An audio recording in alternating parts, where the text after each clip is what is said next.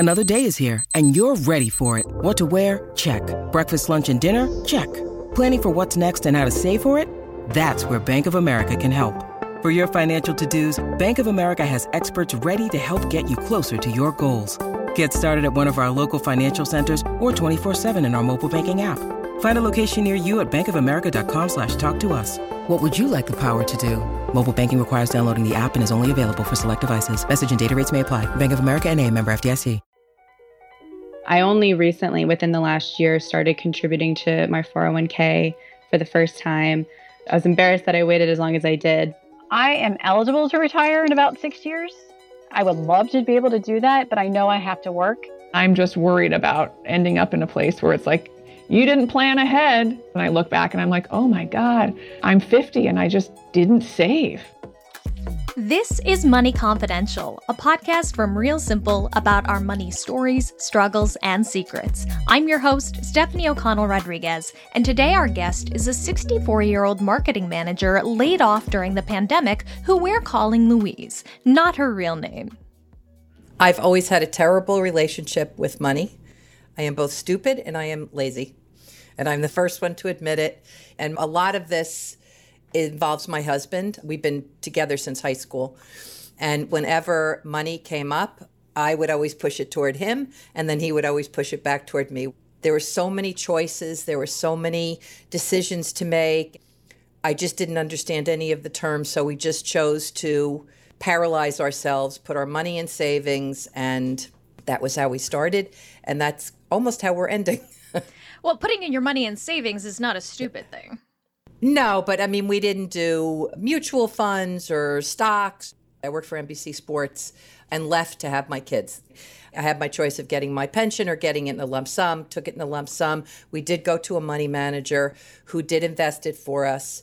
She invested in a very risky fund. And when it went south, not that I expected her to pay us back, but she was just like, oh, well, that's what happens. And I think that just left a really bad taste in our mouths. We also used the good part of it. My husband started his own business, which was successful for a while. So around 2000, the kids were getting older. I went back to work part-time. His business imploded, so we started to go south fast. I went back to work full-time in 2002. Things were okay, but he was still trying to make the business work, and it really wasn't. So we were selling stocks to pay the mortgage. Plus, the kids were going to college. I have 3 kids. He wanted to pay for their college, and he didn't want them to know that we were in financial trouble. He's the kind of guy that always lands on his feet, and he told them that we would pay for their college, and they went to nice colleges, and he never really landed on his feet. So we sort of floated till 2008. I was working for a newspaper at the time, so it was like the perfect storm, right? It was, newspapers not exactly flourishing. The recession hit, and his business just was not going to happen. He tried to find other lines of business, and they just weren't happening. So we had 3 kids in college and no income. Did you pay full freight for all 3 of your children's college educations? 2 of them. We're still paying 2 of them. My 3rd child started using drugs around 2010, like heroin, like full-blown addiction, living on the street, coming back and forth. She's clean a year now, but all the things that we paid for her, between rehabs and paying all her she never had income, so paying for all her expenses and all those things, it was sort of like another college tuition. That's a lot to work through. It's a lot financially, it's a lot emotionally, and I'm wondering during that time, how were you working through it? We had good savings. When my husband was doing well, he was doing really well. If I could do my pros and cons, one of my pros is that we are not lavish. We had like very normal cars and not big jewelry, or we don't eat out a lot. So we were pretty good savers. We're still pretty good savers. I knew that we remortgaged the house, but I didn't know we had paid $350. He remortgaged it for $675. Again, I don't mean to blame him. It was my fault for not being involved. But when we signed the papers, I was like $675. So we paid down our credit cards and just everything. We ended up, of course, building up our credit cards again. And we ended up declaring bankruptcy, and we lost our house. I think it was around 2013. Is the bankruptcy still on your credit report? I keep waiting for it to come off. And I think it's this September that it finally will come off. We have gotten a lot of breaks. For unfortunate reasons, his father passed away and his sisters let us live in his house for free. We just paid the taxes and we made a lot of repairs on it, but we didn't pay rent or anything. And his father left us some money. My mother passed away. She left us some money. So we kept kind of getting these influxes that kept us afloat. I did eventually find another job, but we just keep getting laid off. And I wish somebody could sit next to me at work and tell me what I'm doing wrong. I think part of it is because when you re-enter the workforce, in 2008, I was 52 years old. You know, the young kids are going out and they're making their relationships. It's hard to slip into that socially to fit in someplace when you're starting at that age. I was just laid off in December again. 5 of us were let go and we were all over the age of 50.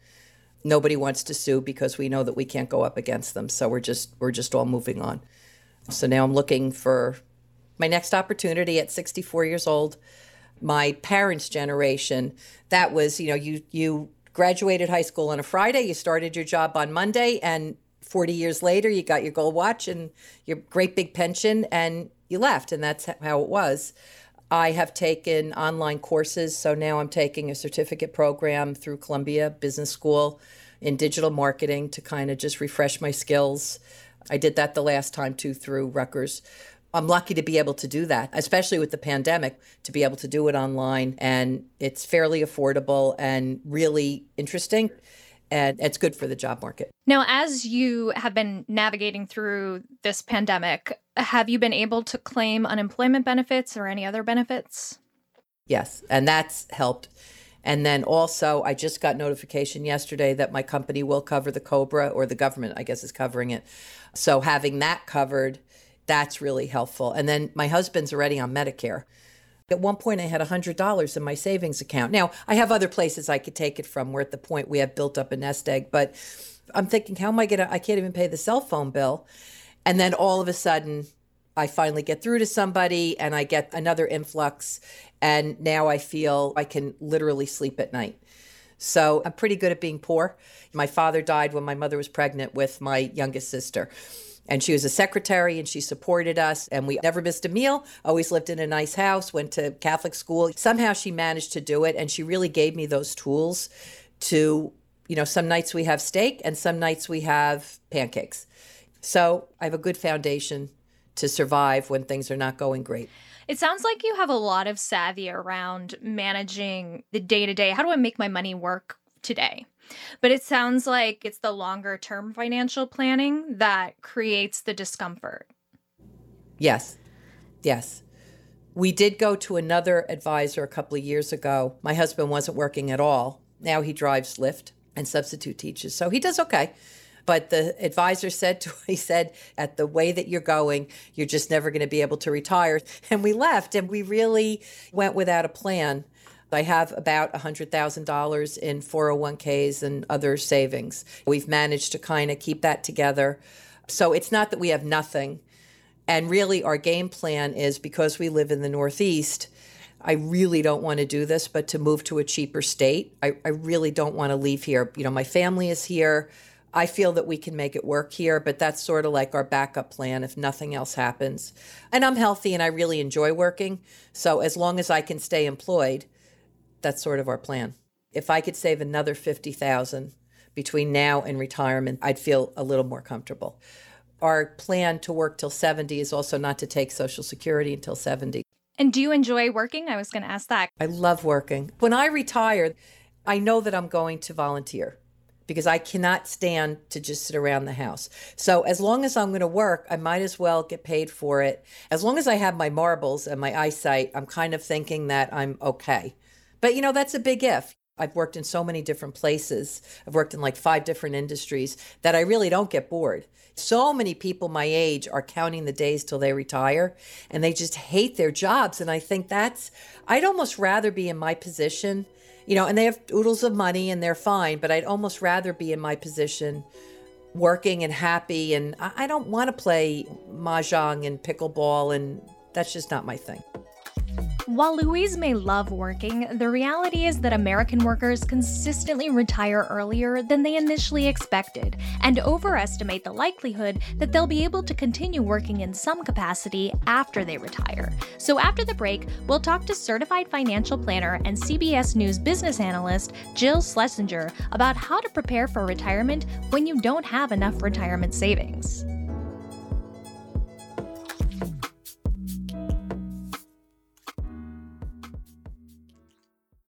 When you need mealtime inspiration, it's worth shopping Kroger, where you'll find over 30,000 mouth-watering choices that excite your inner foodie. And no matter what tasty choice you make, you'll enjoy our everyday low prices, plus extra ways to save, like digital coupons worth over $600 each week. You can also save up to $1 off per gallon at the pump with fuel points. More savings and more inspiring flavors make shopping Kroger worth it every time. Kroger, fresh for everyone. Fuel restrictions apply. I think that we have a lot of people who, especially baby boomers, who started their careers believing they were on one path. And then all of a sudden there were a zillion different hurdles and snowstorms and ice peltings and fires and droughts, and all of these things just popped up. So if they were lucky enough to start their saving for retirement early and stayed kind of in a boring, straight and narrow financial lane, they were okay. But if they were ever changing lanes and doing anything slightly risky, they really got punished in a lot of ways. That's Jill Schlesinger. In addition to her work as a business analyst for CBS News, she is also the host of the Jill on Money and Eye on Money podcasts. Everyone always says, oh, this is unprecedented. Certainly a pandemic, a lockdown is an unprecedented experience for U.S. economy. On the other hand, if you kind of stuck to your basics and you didn't go nuts, you probably should be okay. I mean, for the people who were rich, you really sailed through the last 30 years and were unscathed. If you were in the middle, it hurt and things slowed down and your wage level kind of stagnated. So I think it's been a really tough time, and I have a lot of compassion for these people because I think sometimes it's like being a millennial and say, well, you told me to go to college, you told me to borrow money, and now there's no freaking job. Well, hopefully that's changing. So hopefully there's a lot of jobs, and hopefully you get to choose the way you want to work. Now, speaking of jobs, for someone who is post-pandemic coming back into the labor market, having been laid off, but is now maybe in their 60s, what are some of the considerations that they should be keeping in mind and how to make the workforce work for them? There is an aspect of this pandemic that's really changed the nature of how we work. We've just seen this sudden shift to remote work may be actually good news for a lot of workers.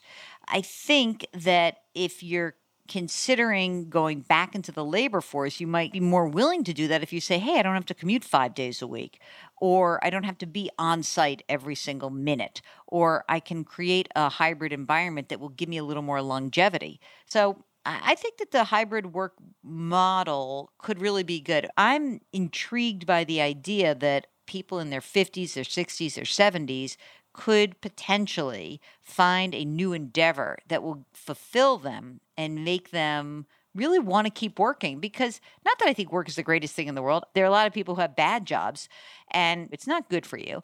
But if you're in a knowledge-based workplace, if you enjoy what you do, if you get fulfillment and you feel like you're maybe making a difference, then that's awesome. And so I think that there are different ways to take your career later in life. And I think that considering that we're living so much longer, retirement is sort of essentially like a 35-year unemployment period. So you better like your hobbies. So I love this idea of extending our work life and seeing that actually this might be a reinvention of work, this hybrid model that facilitates a longer work life in maybe a way that works more on our own terms.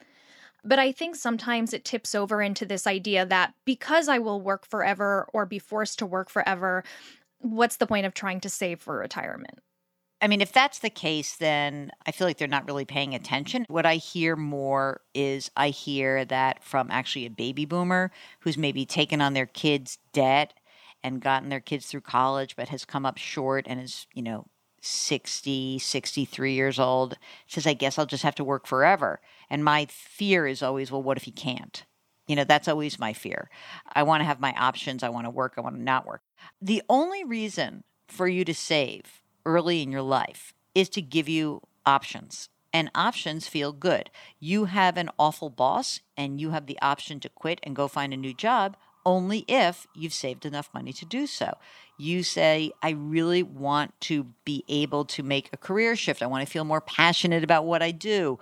I want to do that. Okay, you can do that as long as you've done the hard work and squirreled away a few bucks. Or I'm really ready to open my new business. And I'm so grateful because I started early enough and now I can kind of turn my side hustle into my new business. So all those things require one unifying trait, and that is saving early and consistently. You don't have to be a great investor. That's the mythology around this. My first job on Wall Street, I was a commodities trader on the floor of the Commodities Exchange in New York.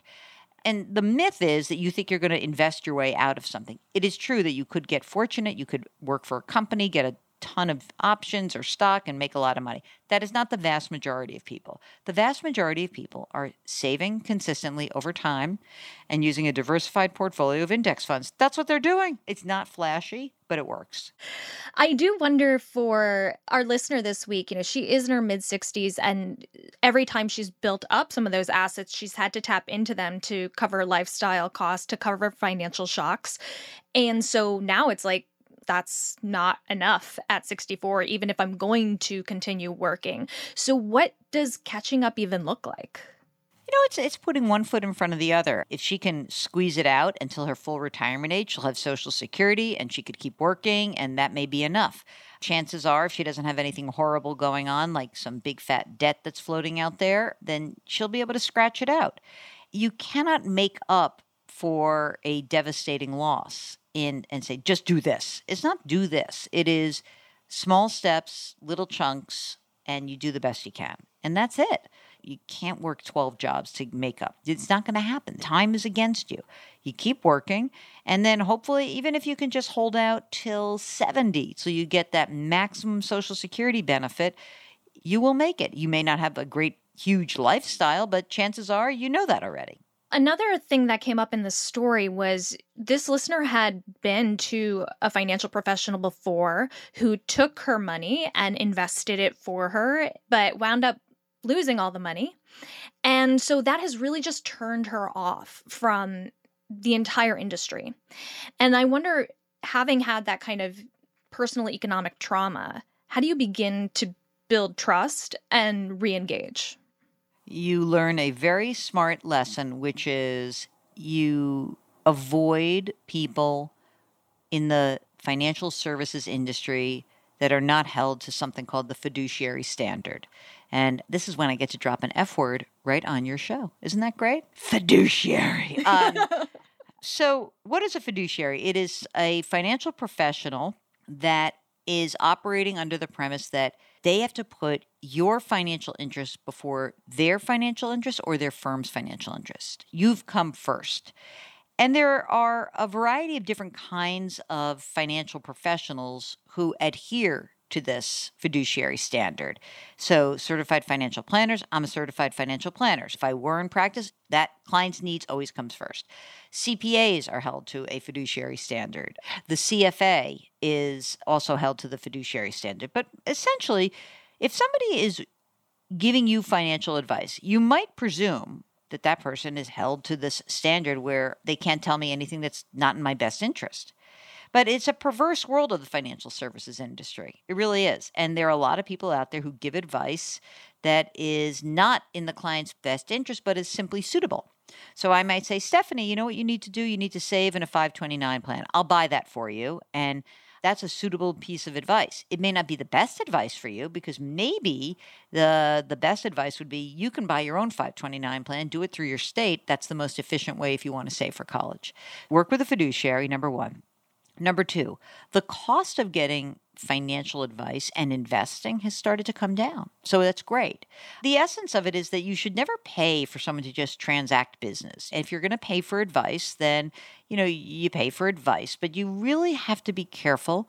And the lesson of someone who's been burned by, an insurance salesperson or an investment manager who just is basically collecting a fee for not doing much is that if you're just doing money management. If you're just having, I've got an IRA, there's 50 grand in it, and I want someone to manage it, that cost should be driven down very, very low.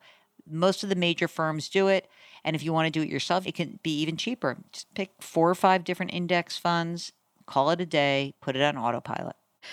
What should somebody who is in their mid-60s be thinking about beyond just their investment portfolio? I don't even think it's 60. I think it's everyone. So Jill's big 3.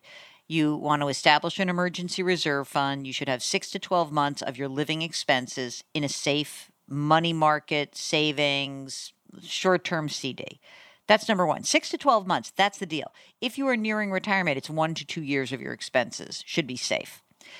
And then number 2, pay down consumer debt, not mortgage debt, but we're talking about credit card debt, an auto loan, student debt. Pay that off. Get it done. Student loans aren't cheap anymore. They're actually still pretty expensive. And the final thing is maximize your retirement account to the best of your ability. $19,500 is a lot of money to put away. Even if it's a Roth IRA, $6,000 if you're under the age of 50, an extra catch-up contribution if you're over the age of 50. And then in addition to that, is somebody going to suffer if I die financially, right? Everyone's going to suffer emotionally, I promise. Don't worry. But if you die, is there going to be some financial consequence to someone in your life? For young people who are supporting their parents, it may be your parents are going to suffer. For parents who have young kids, your kids are going to suffer. So run a life insurance calculator, see how much life insurance you need. Most firms provide disability insurance. Disability is what happens if you get injured or something bad happens to you during your work years and you can no longer collect your income. So that's a piece of sort of insurance coverage to think about. I think the one that gets short shrift is the estate planning, which, nobody wants to do. Just do it because, frankly, it's not that hard to do. You're just such a wimp if you can't confront your own mortality. I know I'm supposed to be much nicer about that, but it's a very difficult mistake to correct. When I was in practice, I could correct any investment problem. I really could. I could even get people on the right track for saving. I could get them to pay down debt. You die without a will, for me to actually help your surviving spouse or your family member, that's hard. I can't correct that mistake. So if you haven't done your estate documents in 30 years and you are approaching retirement, go and check it out. Go to a lawyer, go to an estate attorney. If you've never done it and you're scared and you say, I'm not going to spend $3,000 on that, just do something. Go online and check it out. It's certainly better than writing it down on a napkin. So I think that those are issues. And then, of course, as you're thinking about retirement and even in your work life, I think many more people are much more attuned to health insurance. And, what's going to happen to me? Oh, I guess a global pandemic cured me of that response. Bad things can happen. I do want to touch on the title of your book, which is The Dumb Things Smart People Do with Their Money. Is there anything from that book that's really coming to mind for this listener to be thinking about? I wanted to do a chapter about retirement, and I have to say that retirement is always a boring chapter in every book. It's like, I'm going to just tell them to save and use their 401k. So I went and talked to a number of financial planners that I knew from when I was in practice. And I said, what's the biggest mistake that people make when it comes to retirement? The one that really stuck out was that people retire too early or spend too much money in the early years of their retirement. So the reason why that always struck me as something interesting is that it is worrisome when someone is retiring at age 62 when you can't get Medicare for 3 years. It is worrisome when someone says, oh my God, I've just lived through a pandemic and I am not going to wait for something bad to happen. I'm going to travel the world for 7 years and blow through a big chunk of my savings because who knows what happens next, but then they get back 7 years later and there's no money left. So those are the kinds of things that were surprising and interesting to me. I know that you and I are often asked questions about, what's the rule of thumb? And the rule of thumb is there is no rule of thumb. What is the rule of thumb for your health? Eat less, exercise more, be healthy, don't drink too much, don't smoke. That's all true. And then, you have this unicorn weirdo that's like, oh, well, I've been smoking for 72 years and I'm 88 years old and I'm fine. So I think the big takeaway is that each person is born into different circumstances. And you've got to acknowledge some of that. I'm lucky. I was born with every advantage. And so I could do lots of things in my life. And I knew I had a safety net that if I screwed up, that my family would be there for me and that would be fine. And I made a ton of money early in my career that I squirreled away when I was a trader. And it allowed me to futz around for a few years and figure out what I wanted to do. And so that is my circumstance. But would I recommend to somebody to give up a lucrative career as a certified financial planner, an investment advisor, owning a firm, making a lot of money, and leave that for the unknown universe of being a business journalist for a fraction of the money that I was earning? I mean, that's terrible advice, right? But in my circumstances, I could pull it off. And so I think the biggest takeaway is that each of us has a financial story that we tell ourselves. And it is really good to be able to understand objectively, what are my options? What can I do here? How can I improve my life? And where do I want to go? If your goal is, I want to fully fund my retirement, I want to fully fund my 3 kids' college education, it may be that you've got to work in a job that you don't love so much for a while. And then maybe if 3 of your kids don't need to go to very fancy private schools and they go to state schools, or they have somehow figured out how to get fantastic scholarships, maybe you can retire early. But each of those scenarios requires you to actually understand, number one, what do you want to do and what's possible? I think that context is really important because one of the themes that's come up in so many of my conversations is so many people are internalizing where they are financially as a personal failure. People carry so much shame with them. It stands in the way of them even being able to engage with their finances or open the bills. And I don't think it's serving us. I really think that it's a terrible thing what we do to ourselves. My niece is a school teacher. And we have this conversation all the time. She's a school teacher in New York City. She loves it. She's so into it.